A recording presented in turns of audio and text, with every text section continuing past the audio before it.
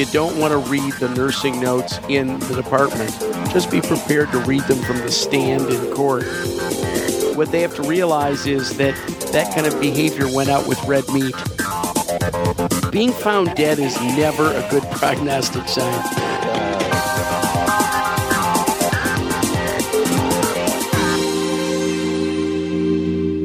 Hey, Rick Picata here, the May issue of Risk Management Monthly 2015 coming to you. I got Greg Henry on the Skype line, as usual. But we have a special guest this month.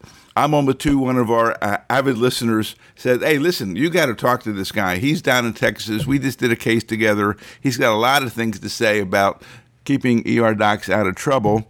And so we just basically cold called Mark Calvert of Calvert and Associates down in Houston, and he was generous enough to say, sure, let's do it. So, Mark, we really appreciate your coming on board. My pleasure, guys.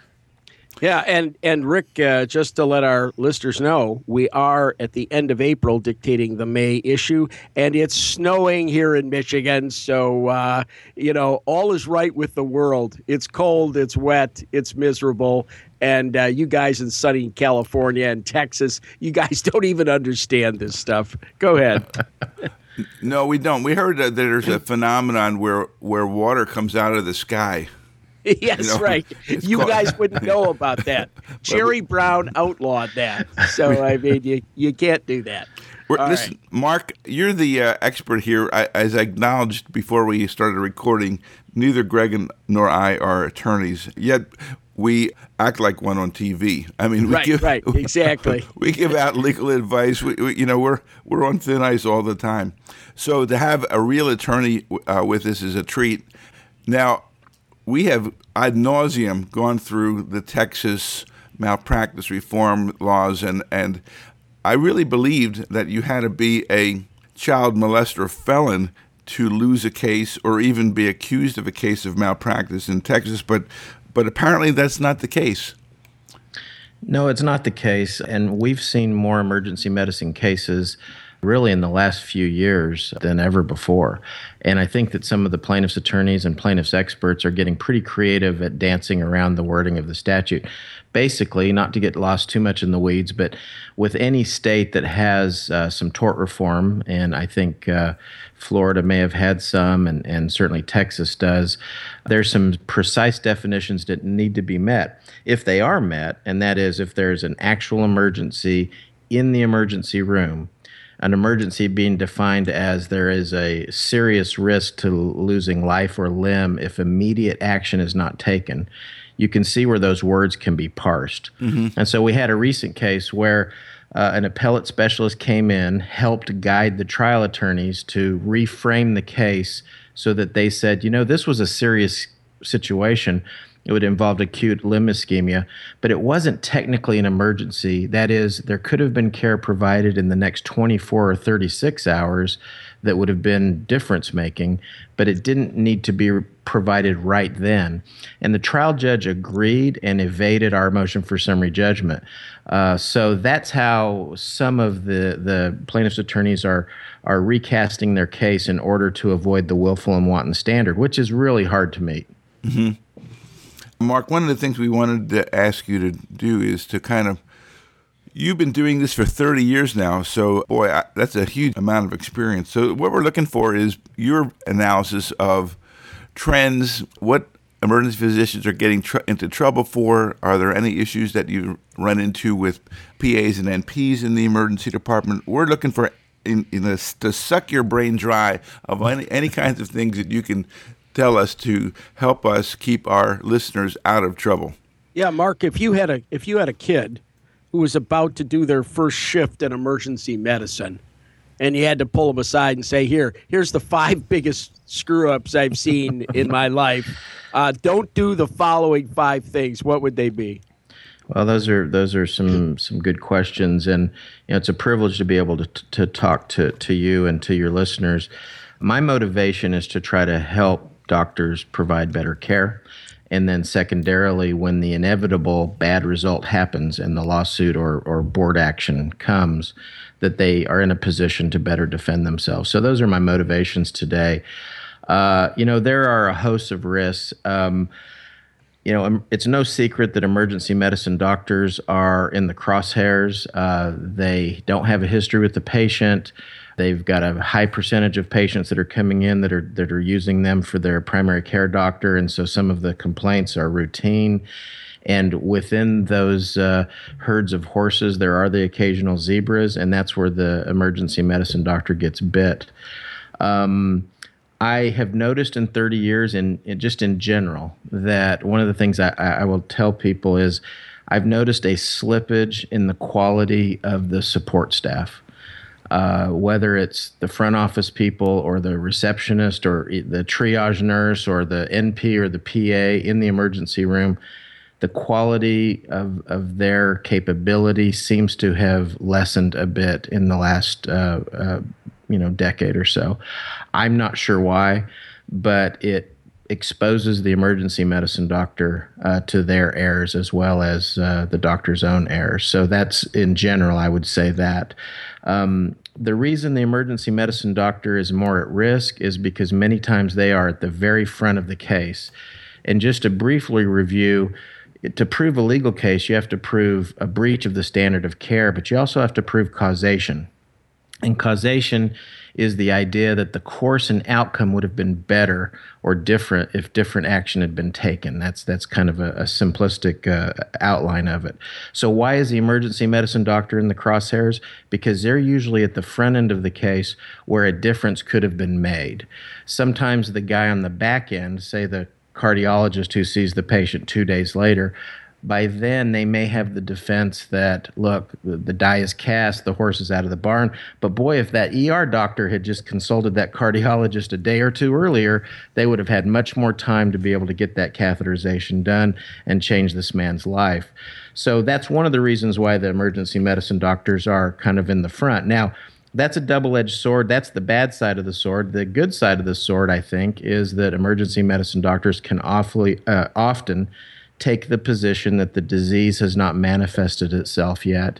And we can make some hay with that principle, and we can show some things that are happening that make the emergency medicine doctor more defensible because it's so early in the disease process.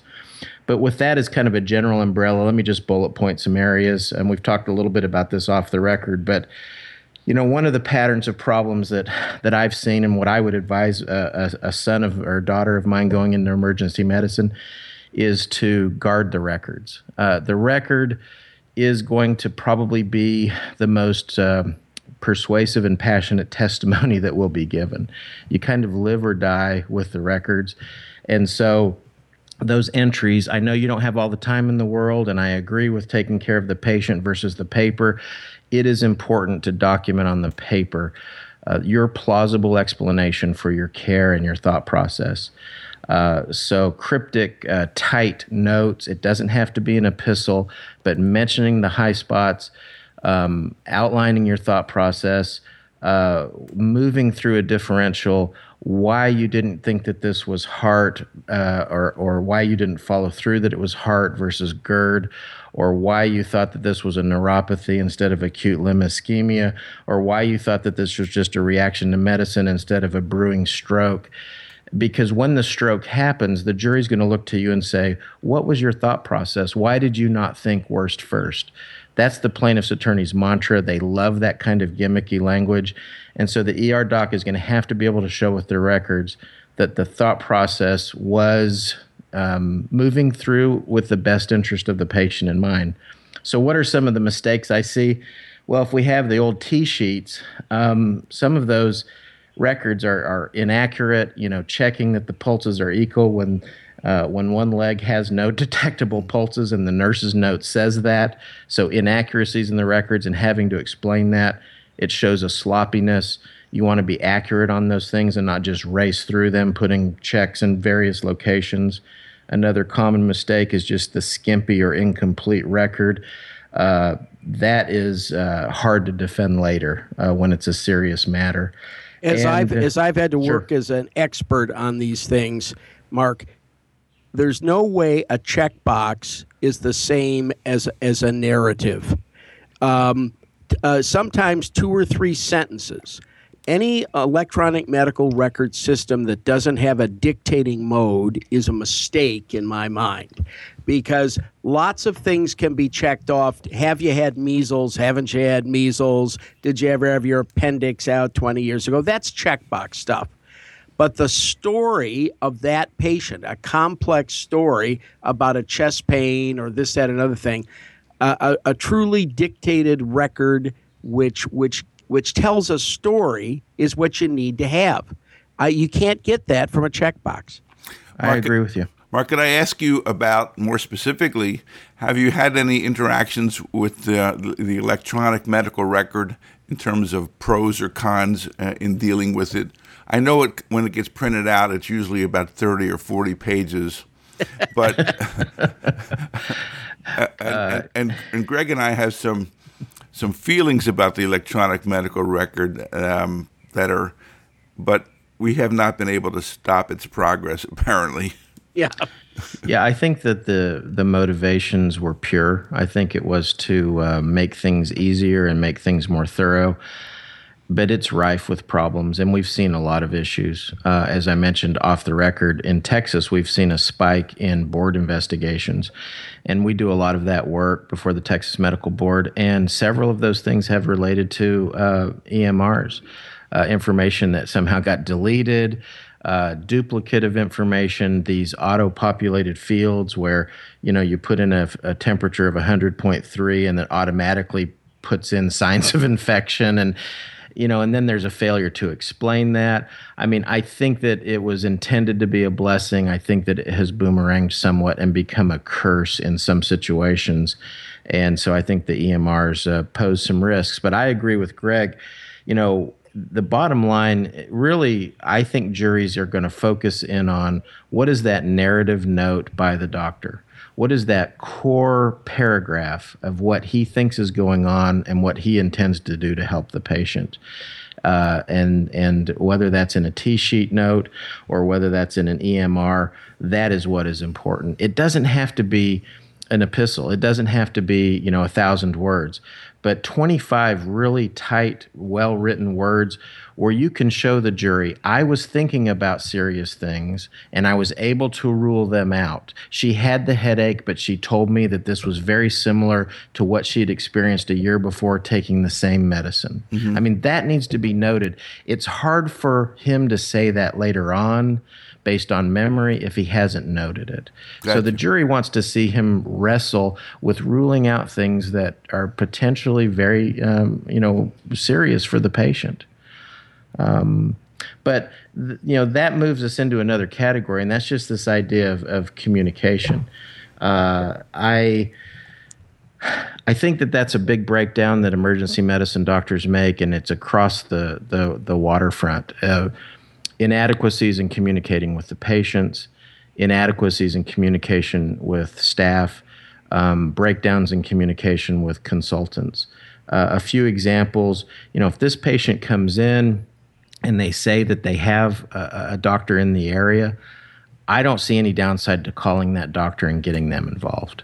Putting the name, the date, the time of the call, and the basic substance, that is important.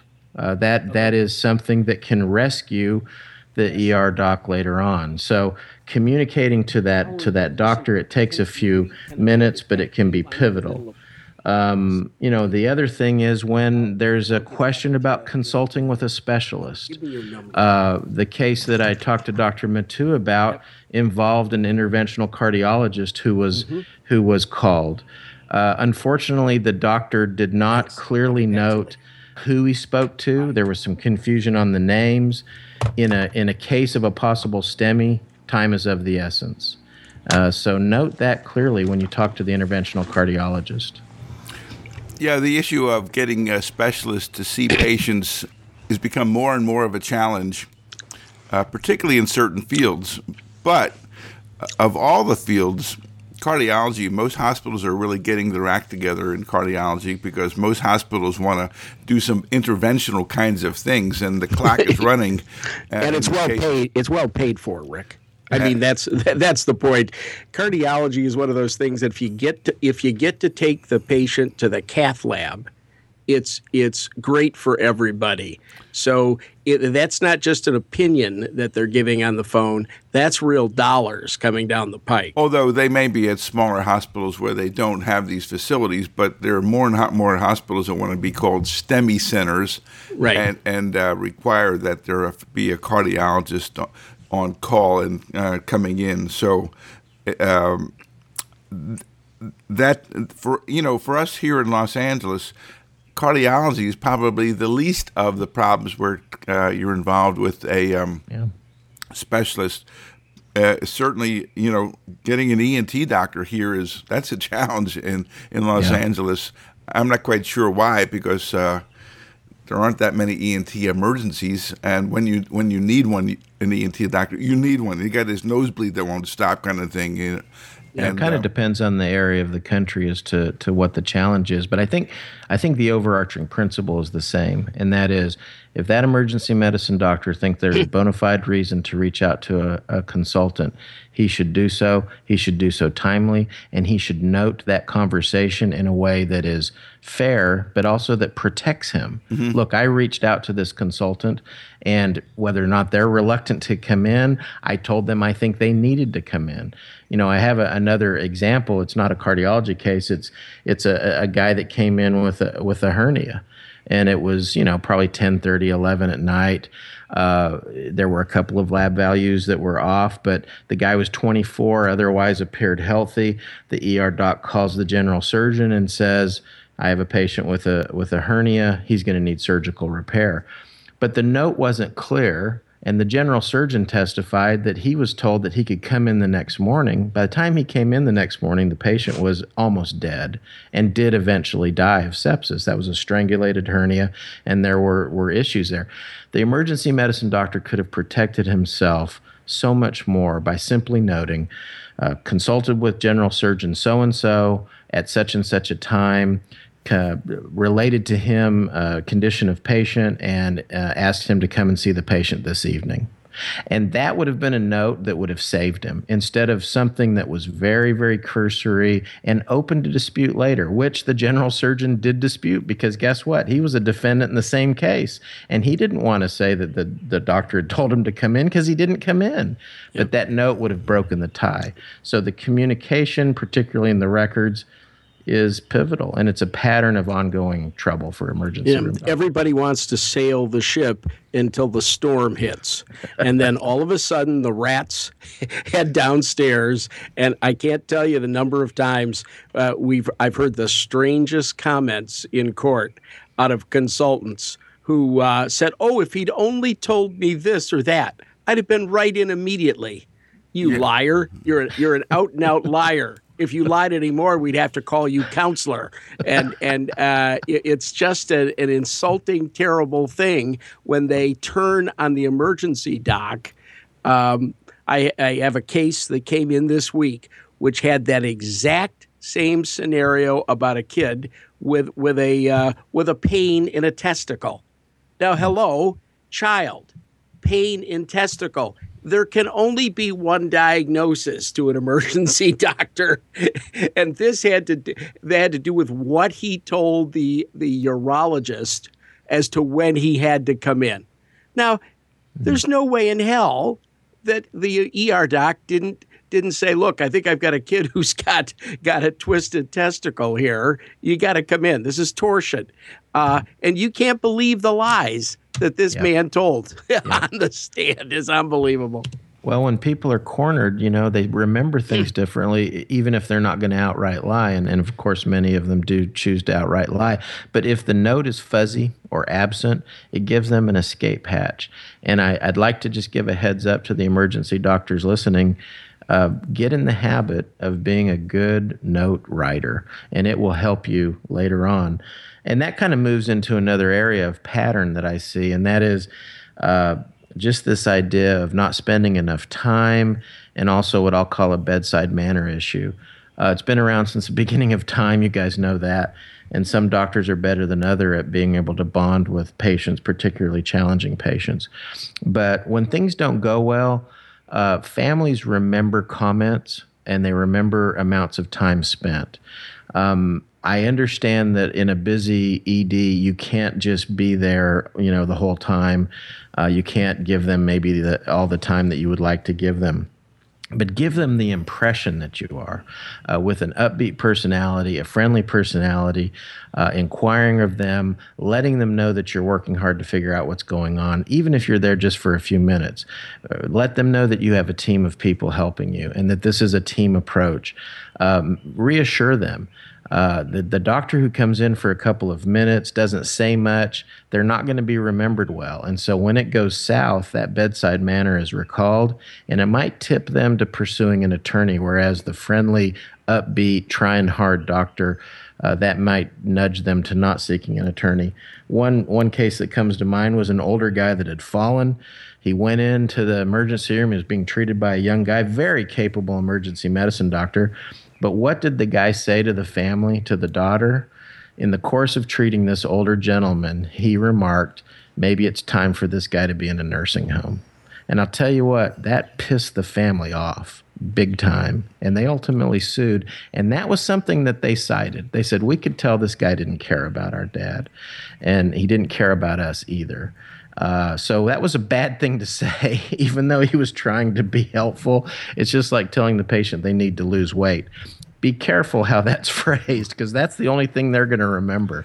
We have a phrase in medicine, you want to be the dumb, dedicated, documenting doctor.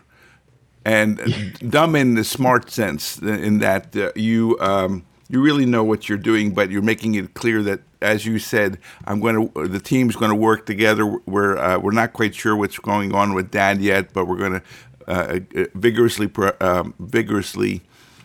go after this. Dedicated. I'm your agent. I'm here to help. Those kinds of things. These are acquired skills. If physicians don't have them, they need to generate them, because it's part of the job of being an emergency physician, whether you like it or not. It's not about just making the diagnosis, initiating the treatment. You want happy customers for a variety of reasons. I'm on the local hospital foundation, and we believe that patients going into the back door who have a positive experience are potentially those who down the road may become donors to the hospital, friends of the hospital. But so it's really important that these people, particularly in areas where there's, a sense of urgency, a sense of emergency, that those experiences are going to be more imprinted than had they gone in for a gallbladder operation that was electively scheduled. And the third thing is that in the dedicated documenting. Documenting is basically a skill. It is an acquired skill that physicians need to learn, and it's really kind of surprising that it's not emphasized more in residency training. Because if you don't get it there, it's kind of hard to learn it on the job. You really need to understand what you're doing, and I do think it's part of the training of a physician to be able to acquire these non-medical skills.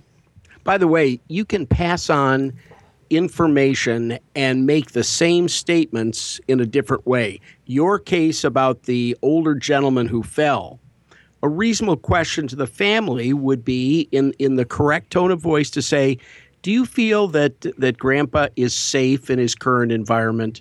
Is there anything we can do you think, as the family, to make him safer? Now, that's a much different question than, does he need to be put in a home? Exactly. And because what it does is it turns it back on them and says, what's my role here in taking care of Grandpa? And I think that to a very great degree, it's how we phrase it. I mean, you're putting across the exact same information. You're getting the same thing, but you're doing it in such a way that it looks for all the world that your only concern is Grandpa here, not something else. You're exactly right. It's the way that it's worded, the presentation can soften the same information. And, we have a bit of a mantra with the doctors we represent. We say you have to show two things. There's two pillars. The first one is you have to show that you're caring. And this is both in treatment and then later in the lawsuit, because you may have to show the jury that you're caring. But on the front end with treatment, you have to show every patient that you care about them, even if inside you don't, or you don't that much. But there's an old adage, fake it till you make it. Right. They have to perceive that you are caring about them. And people don't want to be condescended to, and they don't want to be disrespected. And so when a young buck ER doc, no matter how good he is, makes a family who actually was a professional family, the daughter who was offended was an attorney. And when he makes her feel disrespected, that they're not taking proper care of dad, by saying he should be in a nursing home. The way you worded it, Greg, was just right. Compliment them. Boy, he's at an age. I'm impressed that he can live on his own. But eventually we all start to kind of deteriorate, and so I don't know if this might be a sign that perhaps he needs maybe more care, more people in the home. Might be something to consider. I mean, just softening it with words, complimenting them that they've done a good job, but making the same point. And the other pillar is they have to show competence. You have to show caring and you have to show competence. If you have that double, that two-headed monster, it's going to help you not only with patients, but later with a jury. Never examine a patient until the family is in the room. Let them see the show. They paid for the magic show. Yep. And you never examine a kid until mother's there. If she's out registering the kid and they brought him back, putting him in a room, wait till mother's there to watch the event, because she doesn't want to hear how he doesn't need a CT scan of his head until she's seen you do that examination which says he doesn't need a CT scan of his head. Excellent advice. And as the defense counsel, I like that approach. It's involving loved ones, and that's how families work. Brief recent experience. My sister just went to a doctor yesterday. I referred her to a very good gastroenterologist in Houston, and she called and was ecstatic. Why? Because he was kind to her. He didn't make any negative jibes about her weight. He went over the lab values and was encouraging. He mapped out a plan for her. She was ecstatic. And even if something turned out to be serious, she knows that he's in her foxhole. I think if emergency medicine doctors can give them the impression, hey, I'm your fighter pilot. Mm-hmm. And this may be a rocky battle, but I'm with you, and I'm going to do everything I can to help you. If they have that feeling, they're much less likely to go after him later, and they'll be very encouraged, and maybe their outcome will be influenced by that. Mark, well, we've got you. Rick and I have had this feeling for a long time that it's much better to go to court than go to one of these state medical boards to have your license reviewed. Having been through this, would you advise that an emergency physician get separate counsel for going to one of these boards? Separate counsel from their counsel representing them in a lawsuit? Yeah, for example, our medical malpractice insurance company would go with you under rights of reservation to one of these state board things. And would serve as the counsel. Some people wanted to hire their own separate attorney. What do you think is best protection at this point in time? Well, it's a good question. I think it all boils down to what is the skill level of the attorney that's being assigned by the insurance company. We do it at a very high level. We often represent the doctor both in the lawsuit and before the board. That's very convenient for the doctor because we have the momentum and the knowledge because we're representing him in the other case. It's pretty common for plaintiffs' attorneys to actually encourage their client to make the complaint with the board because they want an order that is public, that disciplines the doctor, that they then try to use in the underlying lawsuit. So it's very devious. Having the same lawyer can help. But if there's any doubts, then I think seeking out a private hire is not a bad idea at all. I've had many doctors come to me and say, I want you to advise me on the side. I want you to kind of grade the papers of the counsel that's been assigned to me and help make sure that I'm protected. And I'll do that. I'll do that even just confidentially with the doctor. And he just pays me out of his own pocket. And he never informs the insurance company or his attorney that I'm actually involved. I've done that before. The bottom line is being able to effectively present to the medical board. But warning to all doctors, you can kind of see what's coming, but I don't know of a state that has a medical board that is apolitical. There's envy, there's pride, there's a desire to have heads on the wall, and it can be an ugly arena, kind of a Soviet Union type of inquisition. That's why, actually, as stressful as it is for doctors, being in front of a jury is a little bit refreshing because there's a blank slate there. There's a kind of a lack of politics, if you will, a lack of pride and envy, and a desire to just do what's right. You sometimes have a better shot with just the rank and file citizens than you do with your own peers on the medical board, which is a sad commentary. Having done cases in a lot of states, I'm just amazed at how the exclusionary rules vary state to state and even courtroom to courtroom within the same state. You get judges who will allow entries, to be presented to the jury, i.e., he was disciplined by his own hospital, where some will not allow that. I've seen them. I've seen some places where they're allowed to say he was sued 4 more times in the past. Some places would not allow that in. Yeah. It's interesting how much power a judge or a particular region has. See, we'd like to think that justice is somehow homogenized across the country. It's not. The judge you get and what his feelings are can make a huge difference as to what is excluded or included in information to the jury. You're spot on, and in fact, that's the thing that dismayed me the most when I got out of law school was just that the judges were not more involved, that they were not more interested in seeing some kind of justice occur, that many of them are interested in protecting their positions. Now, that said, there's some great ones. It's just like any profession. There's great doctors, there's not so great doctors. Same with judges, same with lawyers, same with cops. For the doctor, if you get a good judge, he's going to keep out that kind of stuff. If you don't, then, Katie, bar the door, because the jury may well judge you on the 4 prior similar instances you had versus the one at issue.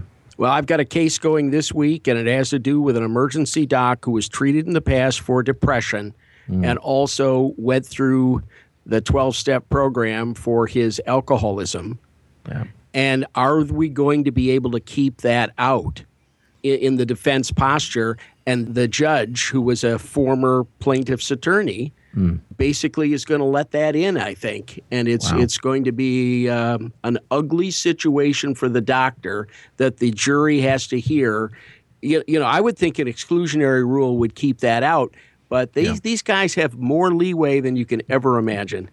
They do. I will say this. Number one, I think when you have good people on a jury, if the defense attorney can methodically work through that this is unfair and that we've all made mistakes and it has nothing to do with the care and treatment of this patient, and the plaintiff's attorney is trying to capitalize on a human crisis or sadness to their monetary benefit, I think it can backfire with the jury. And the other protective thing is, if a judge does something obvious like that, and Greg, I think that's obviously an error, there's appellate courts that can sometimes correct it. The sad thing is that it's those types of pieces of leverage that plaintiff's attorneys often use to bludgeon the defendant into settling. Right. Because it doesn't have anything to do with the care that was provided, but it has to do with the bad press and just the misery of having to relive their own personal, addiction or whatever it was they went through. Well, this is exactly what's happening in this case, because they said, for $450,000, your children will not suffer the embarrassment of school. Oh my gosh. Of knowing that their father was treated for alcoholism and depression. That's loathsome, isn't it? The first casualty of war is truth, and absolutely. And so these folks feel that the end justifies the means. That's one of the reasons why I continue to fight for docs, even though my plaintiff's attorney buddies are driving Lamborghinis and I'm driving a Ford. Rick, can I ask him about two recent court decisions?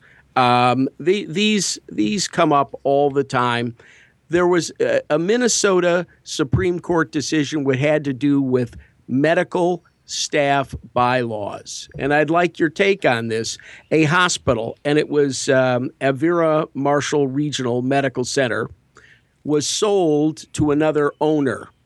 The new owners presented the medical staff with a new set of bylaws. The medical staff took the ownership to trial, to court, and said, you can't do this. Well, it finally wended its way to the Minnesota Supreme Court, and they basically decided that the medical staff bylaws were a contract, an enforceable contract between the physicians and the hospital, and that they couldn't just present them a series of bylaws. It needed to be worked on between the two entities. Do you have any comments on that? Because, I think emergency docs pretty much ignore the bylaws of a hospital. I don't know, Rick might know if there's anybody who's actually read their hospital bylaws, but I don't think very few emergency docs ever do that. But it was an interesting take that this is a contract, and they can't just shove these things down your throat.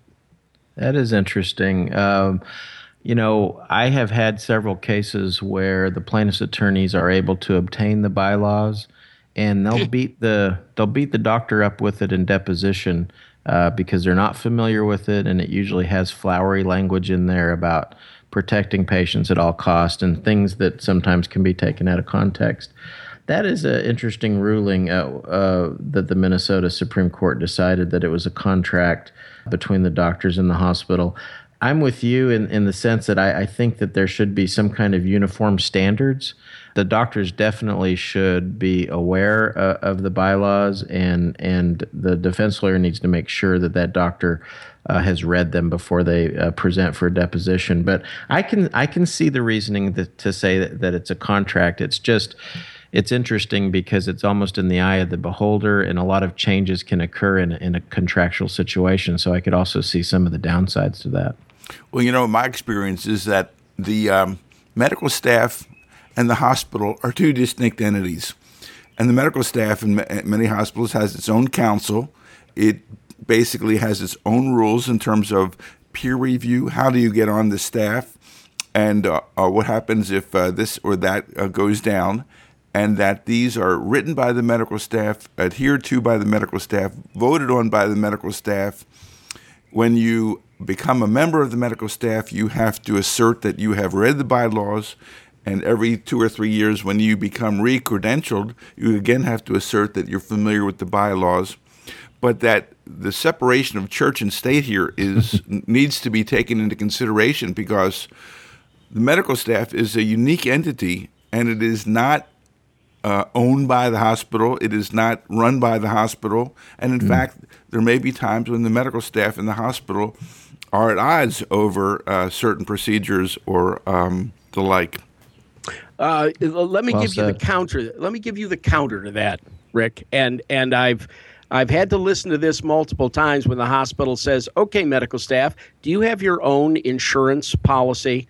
And the reason they ask that question is they are viewed as functioning. The hospital is the respondeat superior here. They're the boss. And they run a lot of programs there. When the lawsuit comes, the hospital gets sued. That's why when the doctor does something, or the medical staff has a different view of it than the hospital, who's responsible when the judgment comes down? And I think we all know people who have been protected by the medical staff who, quite frankly, shouldn't be practicing anymore, and they've outlived their medical usefulness, and somebody's got to take an action. Well, that process of peer review point. basically can result in some looking the other way, because Mr. So-and-so, Dr. So-and-so is a big admitter kind of thing. And yes, he does come in drunk every once in a while.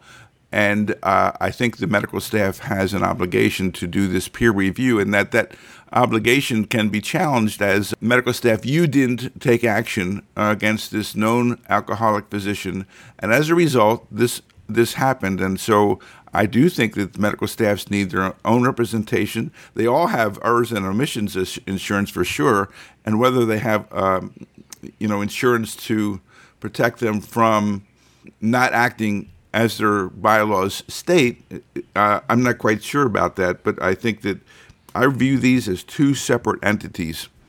And I think that there are many, many examples where the medical staff in the hospital did not agree about certain kinds of things and went after each other. So it is separation of church and state. The hospital's job is to provide the environment and staff and tools and equipment and all of those other things for the care of patients, but the doctors are the ones who write the orders, do the surgery, and are not owned or directed by the hospital. Well, Excellent points. Let me give you the case then that brings this up, and that is a recent decision in the state of Washington. It was Taylor versus Intuitive.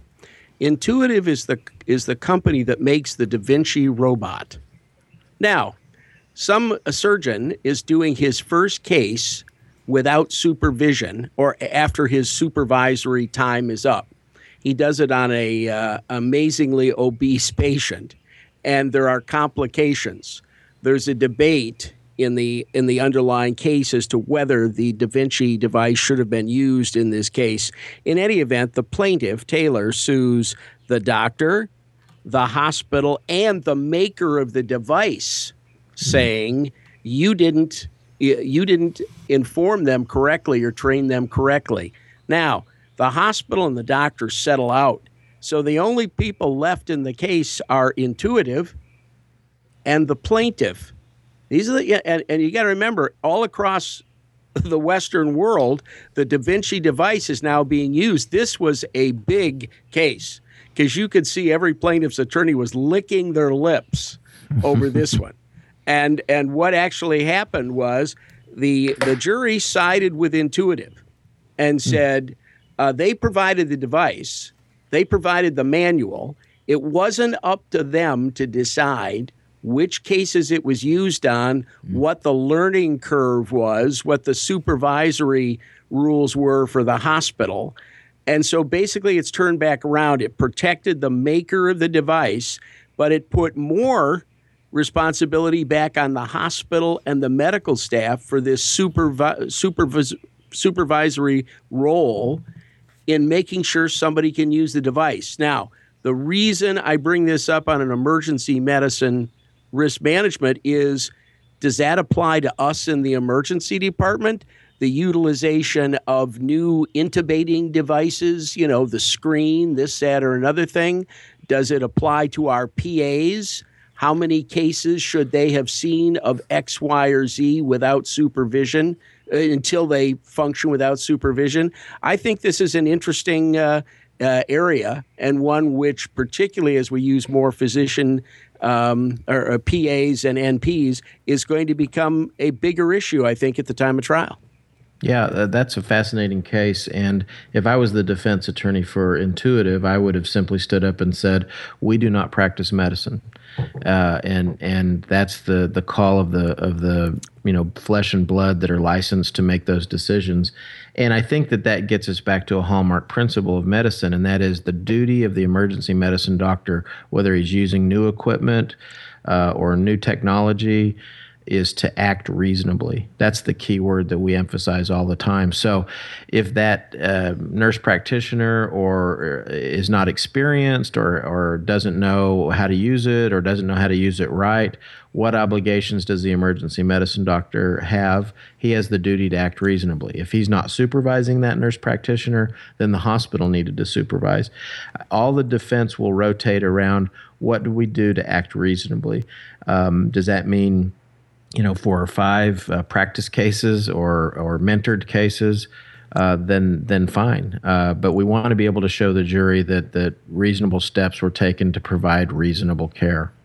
Yeah, I just looked at our own hospital's rules about the Da Vinci robot, and they're now saying that the learning curve for most procedures is somewhere between 90 and 120 procedures. Wow. And what they've basically said is, if you're not going to go through this learning curve, surgeon who's 65, maybe you should cut that out of your, stop asking for that on the privilege form, because we're not going to support it. Although those decisions regarding how many cases need to be done to be considered to be competent to do these procedures on their own are usually determined by, as an example, the surgery committee. That's the obligation of the surgery committee to determine that. It's not the hospital's obligation to determine that.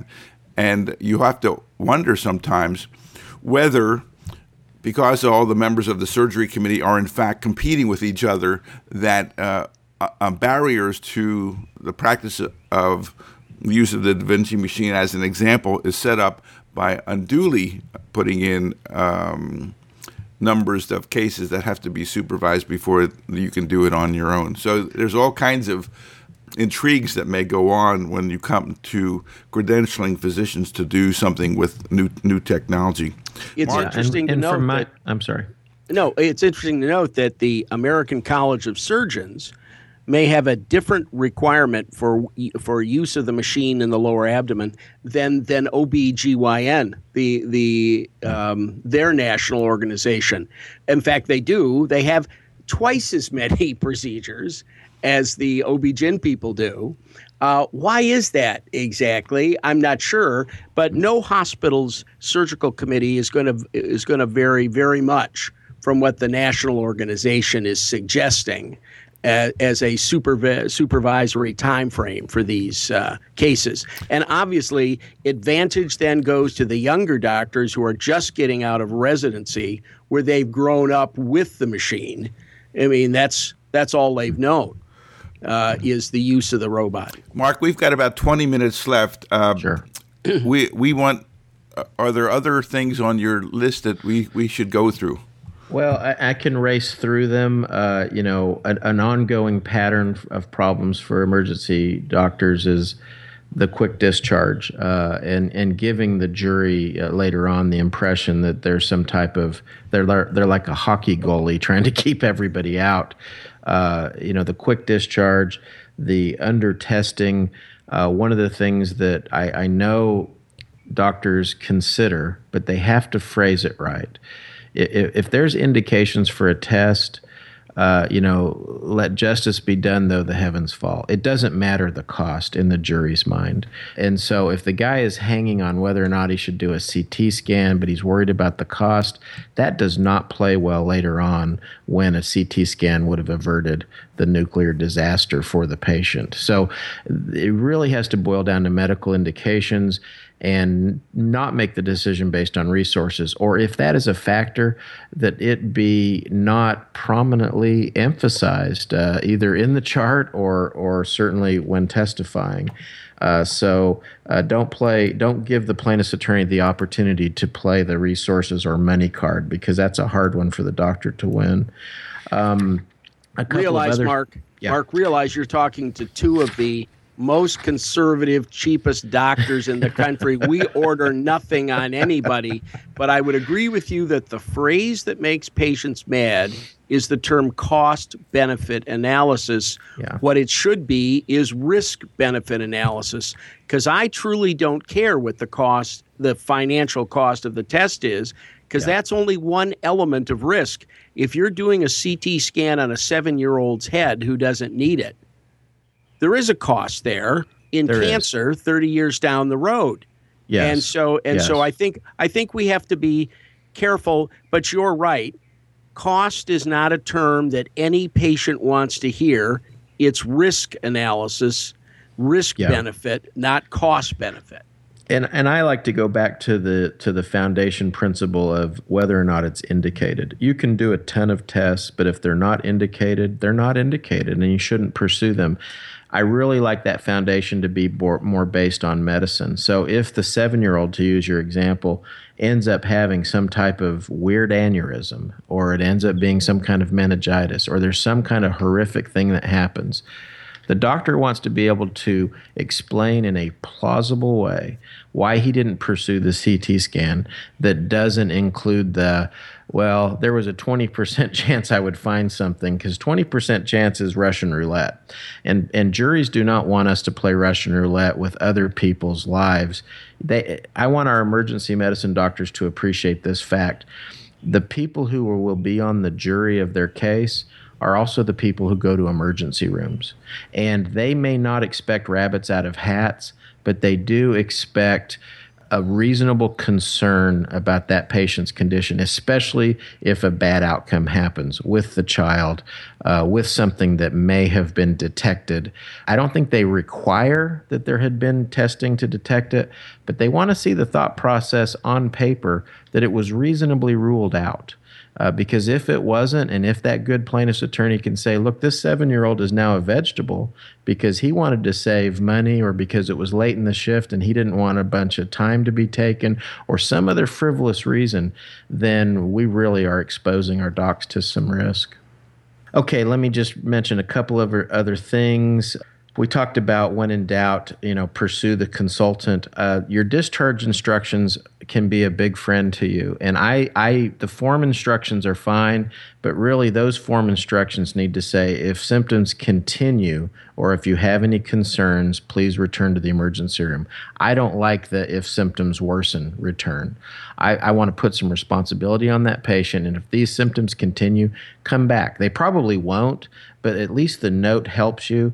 And I see no downside to almost always saying, follow up on this with your primary care doctor the next business day. I wouldn't put 7 to 10 days. I wouldn't put 2 to 3 days. Have them follow up. Have them make the call the next business day, because that then transfers the baton to another healthcare provider, and there's no delays, and you have kind of done what you can do to intercept something. Finally, another recurring problem we see, if the patient is a baby or a child, I would slow down and take some special time, because juries don't like it when kids get hurt. When it's midnight and they've brought the baby in with a fever, that should be an alarm bell to most emergency medicine doctors. That baby should be discharged very reluctantly, and only after that record looks pretty good that you've ruled some things out. I know that it's common, but those baby cases are hard to defend when things go awry. So that's my list. Terrific. Mark, do you have any issues or had issues with regards to PAs and nurse practitioners in the ED? We have had some, mainly, as I mentioned earlier, I've noticed a deterioration in the quality of staff. I think the emergency medicine doctor needs to be very careful. One area, for example, is when the notes of the nurse practitioner are more serious or more detailed than the doctor's notes. Mm-hmm. And then I'm always assuming there's going to be a bad outcome. That's when I get involved. It looks bad when the staff's notes are more ominous than the doctor's notes. And it turns out that the staff was right, if you know what I mean. Yeah. So sometimes the doctor is correct. The doctor was correct. But what he's got to do is acknowledge that he's reviewed those notes, have noted findings of MP, have talked to her, and also reevaluated a patient, and patient reassures that there's no active chest pain right now. Something that kind of nips it in the bud, yes, so that it doesn't look like the doctor just didn't look at it and he's so cursorily involved with this patient that he's not even getting what the nurse or the nurse practitioner got. But the nurse practitioner, they tend to be more ominous in their notes. There can be issues there. There can be issues on miscommunication, as we talked earlier. Them saying something to the patient where the doctor doesn't hear it, and that's what the patient remembers in their deposition. The nurse practitioner told me that I was probably having a heart attack, but the doctor said there was nothing to worry about. Those are the types of conflicting pieces of information that drive us crazy. It makes it hard. I think we've said on this show many times that the chart should tell one story. Yes. Whether it's the correct one or the incorrect one, there ought to be one story, not two stories. Well, it should be consistent. Well, it's amazing you mentioned that, because sitting on the desk over here as a case came in this week, it's a third visit on an 18-month-old, 3 visits in 24 hours, and the nurse records the child as looking listless. Oh, no. And sleepy and listless. And whenever you say that on a febrile kid case, that's meningitis or encephalitis till proven otherwise. Yeah, the doctor seemed to, there's no evidence that he ever saw that nursing note. Yeah. This is the sort of thing which I have nightmares about, because they call and say, well, you're going to defend us, aren't you? And I said, only if we plead insanity, because I said, you cannot take a third visit on a kid who's febrile, who's already been started on antibiotics and the nurse says is listless, and not work him up for a fever. You can't do it. It violates our 2 pillars. It shows a lack of caring and it shows a lack of competence. And It makes it hard to defend that, especially, again, the magic, of being a little kid. Juries tend to want to stand up for little kids. So, I have 4 kids. I have grandkids. I really want the best effort of the doctor. If something happens, okay, something happens. But I want the best effort of that doctor. I want attention. I want respect. I want them to try as if this is their family member. I think that's what people expect now. Whether or not that's reasonable, if we're really trying to encourage better care and also to have these doctors protect themselves, I would say treat them the way you would want to be treated. I think that's called the golden rule, and I think that's the best defense. Yeah. Mark, do you have any other kinds of words of wisdom before we get into a few letters? I think I've probably worn people out with my voice. So those are some of the big nuggets I could mention. It's such an honor for me. I just want to say that it's such an honor for me to defend the greatest profession, which I think is healthcare, and doctors in particular. You just heard him, Rick. You heard him. Check for your wallet. An attorney just was nice to. I've mine's still in my pocket. We're okay. Yeah. Well, I'll tell you, it's such a joy, really, because I know how hard most doctors work, and I like defending them. I can defend the imperfect chart. I want those doctors to understand, though, that they have to get in the habit of showing caring, showing competence, communicating clearly, noting those communications. You can cut corners and you can dodge some of these things for a while, but then the 3 skull and crossbones come up, and you've got a litigious patient, a bad outcome, and it's a perfect storm for a negative experience. You're going to want your chart to be looking good. And once that happens, frankly, that's how we got Dr. Matu. He's a nuclear bomb expert, and you've got to secure great experts, and you've got to go to the literature and see what exists there that can back you up, because then it's going to be a dogfight. Yeah, if you've got a cardiology case, you certainly want Amo on your side. That's for sure. Yeah, he's the guy. We have a couple of letters. A lot of these cases, I went through and cleaned up a bunch of these. But let's try to do 1 or 2 at least, and I think that we'll try to find the ones that are probably most interesting. The first one I have here actually is from a fellow by the name of Tim O'Connor.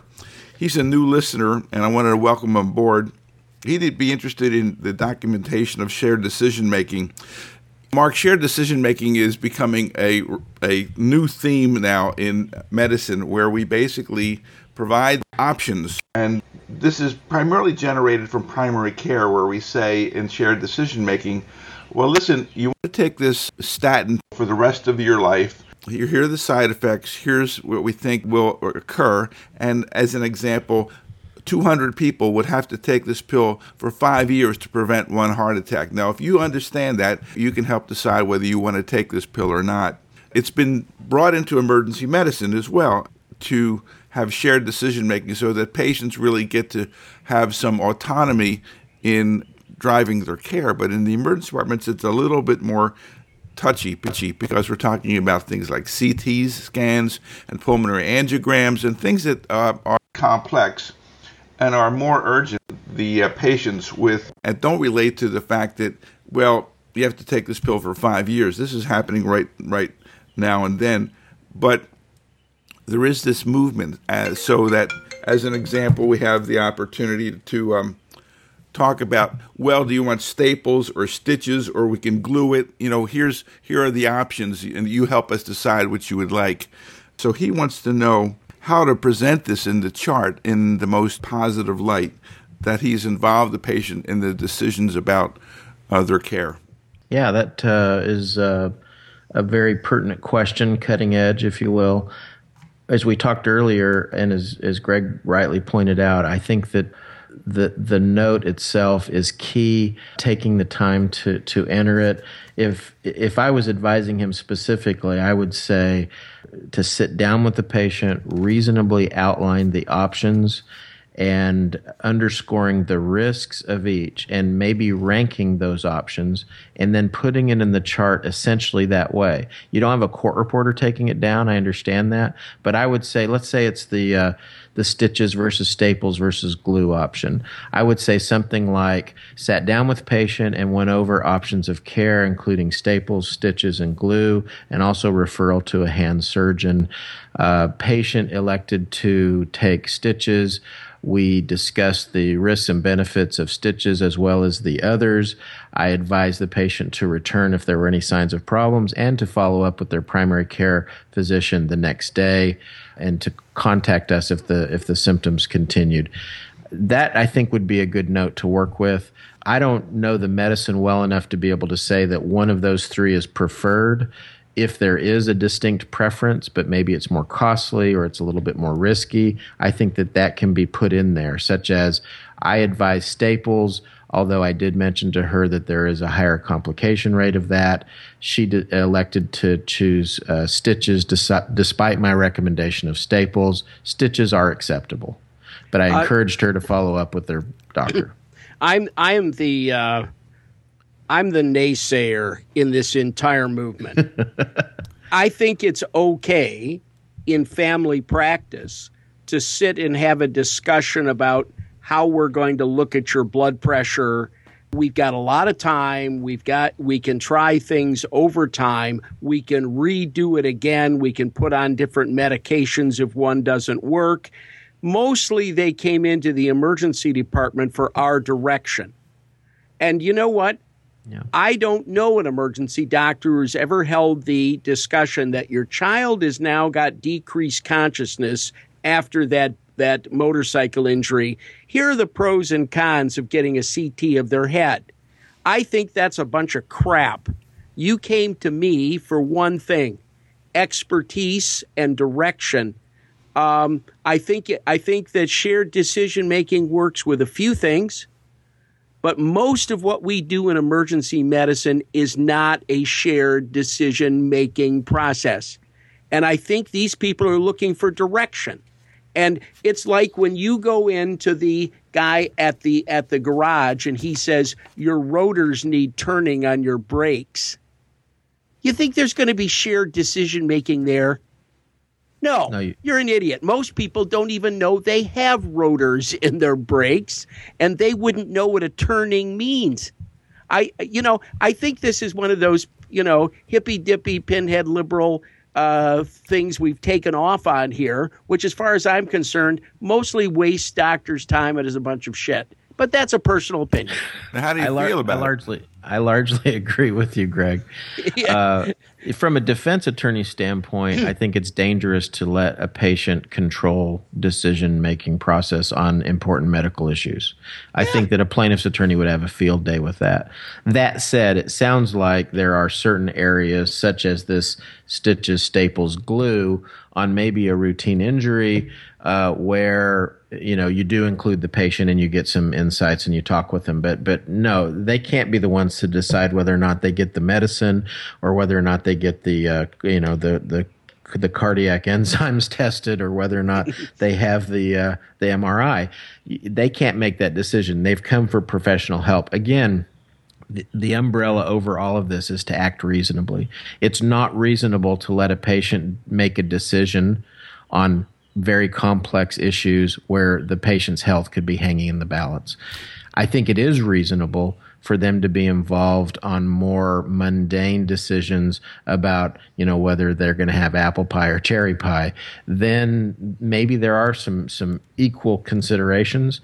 I just think you have to document them to protect yourself. And there are huge endpoint decisions in the elderly. For example, we could do 2 or 3 different things with that broken hip, but they're already a non-walker who's in bed. Yeah. The surgical risks of PE and that sort of thing following the repair of the hip, those kinds of things with a family, I think, are perfectly reasonable. But I don't think you can extend this to every damn decision we make and still practice time efficient. And time efficiency does count, because those waiting who you haven't seen for 2 hours, they're at risk too. Well, you've got kind of an acute versus chronic thing going on too. Well, here's another question that kind of spins off of the fact that patients are waiting. We did an interview, maybe about 6 months ago, with a physician who wrote an article in one of our journals, in which one of the contentions was that if a hospital chooses to inadequately staff its emergency department, and as a result of that, somebody becomes hurt, or the physician is being asked to see way too many patients, and as a result of that, somebody gets to be hurt. Have you ever heard of that as being a cause of action against that hospital? Yes. Because I think that it is a perfectly reasonable cause of action, and there's many hospitals that are dangerously understaffed. In these hospitals, the physicians are usually employees of the hospital, and so it's really the hospital's call about, do they have enough physicians, do they have enough PAs or nurses to support the volume that they have, do they have a contingency plan for when there's a surge of patients. And I can tell you, I think that if a member of my family was hurt because the staff was just totally overwhelmed, on a routine basis, it wasn't because there was a hemophiliac bus accident. It's like this all the time. I think that's a great source of going after the hospital, because they've chosen to take a dangerous route, and as a result of that, look what happened. I often comment, because I do defend hospitals too. Plaintiffs' attorneys view hospitals as flotillas of money.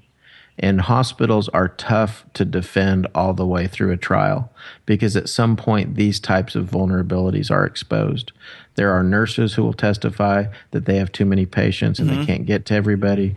There's equipment issues. It can be a house of horrors. So yes, the good plaintiff's attorney has their finger on that pulse. And frankly, it's dangerous, and it's not a good way to practice. I don't know what the rank and file doctor can do to change it, but they need to protect themselves with some very good notes and trying not to overextend themselves, because they will be vulnerable too.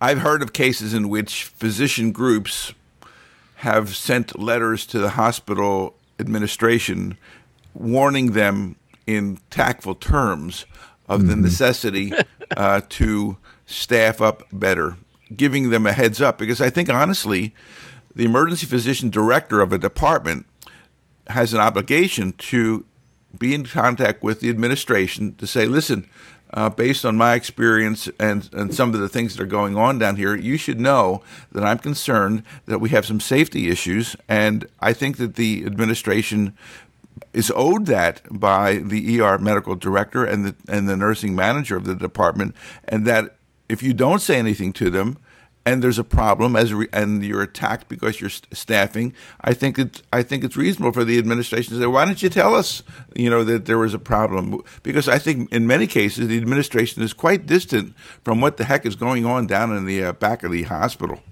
Yeah, you're right, and obviously there's political ramifications to sending that type of letter. Yes, I agree. It depends it's called a lot. Loss of contract. It depends a lot on your standing and what kind of numbers you have and what kind of pull you have. But for the individual doctor, I want him to be protected. I want him or her to take the steps that they need to take to make sure they're not victimized by this assembly line setup that is a perfect storm for problems. So either sometimes a note in the chart, contacted, or have asked for a CT scan, they're backed up, not able to do this, within the next 4 hours, have talked to the patient about being, transferred to a higher level of care or a different hospital so that test can be performed sooner. I mean, something that protects the doctor, that he's not just sitting on his hands. Well, it's been great having you, Mark. I know why. Yeah, I know why our good friend Amal Matu is taken by you. I hope that we can call upon you again to maybe later on in the year appear on the program when we have some specific cases to discuss. But it's been a real joy having you here with us. It's been my pleasure. I would love to participate again. I like to give back to the good folks that are in the trenches. Well, Rick, do we have time for a wine of the month? Yeah, we do, Mark. This is probably the most important part of the program, where Greg tells us about all of the rot gut that he basically is recommending here. That doesn't seem to be his style. I'm stunned. I cannot believe I take this kind of abuse, but. As a little historical note, the grapevines which exist on Sicily were essentially the grapevines which existed on Sicily at the time of the Roman Empire. Okay, here we go. No, Rick, be quiet now. Because it's a nice island, a lot of those diseases which affected both France and the rest of the wine-growing areas of Europe, it was quite protected. And if you want to taste a terrific wine, there is a Sicilian wine called Valenti, the 2009 Puritani, and it's just a fantastic wine. It's very rustic. It's the kind you have with pasta, and you are drinking a bit of history. It goes back to the days of the Caesars. So if you want to get a bottle, you dial Crawford Superior Wines 908-276-8826, and they will supply you with the Valenti 2009 Puritani. Hey, listen, what are you getting? 20% of every sale that you just generated there? I get nothing. But when they leave my fingers. They leave my fingers in place. My thumbs are not broken. We all get our own ways. I did want to mention that Sicily was the home of the mafia, but I won't say that. When you said wine of the month, I thought you meant WHINE. I thought Greg was going to rip on somebody. So no. Actually, we're quite good at whining in that way as well. Yeah, the rest of the program is whining. This is an actual wine you drink. But there you go, and that's the issue for the month of May. So this is Greg saying so long. This is Rick, and I wanted again to say, Mark, thank you very much. We called on absolutely short notice. We called you one day, and the next day we're recording, which I think was really pretty unusual.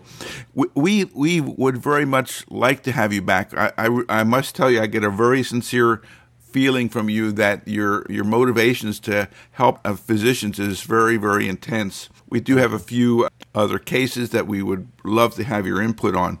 But for now, we're running out of time, so I wanted to say thank you very much as well. Thank you. It was a pleasure.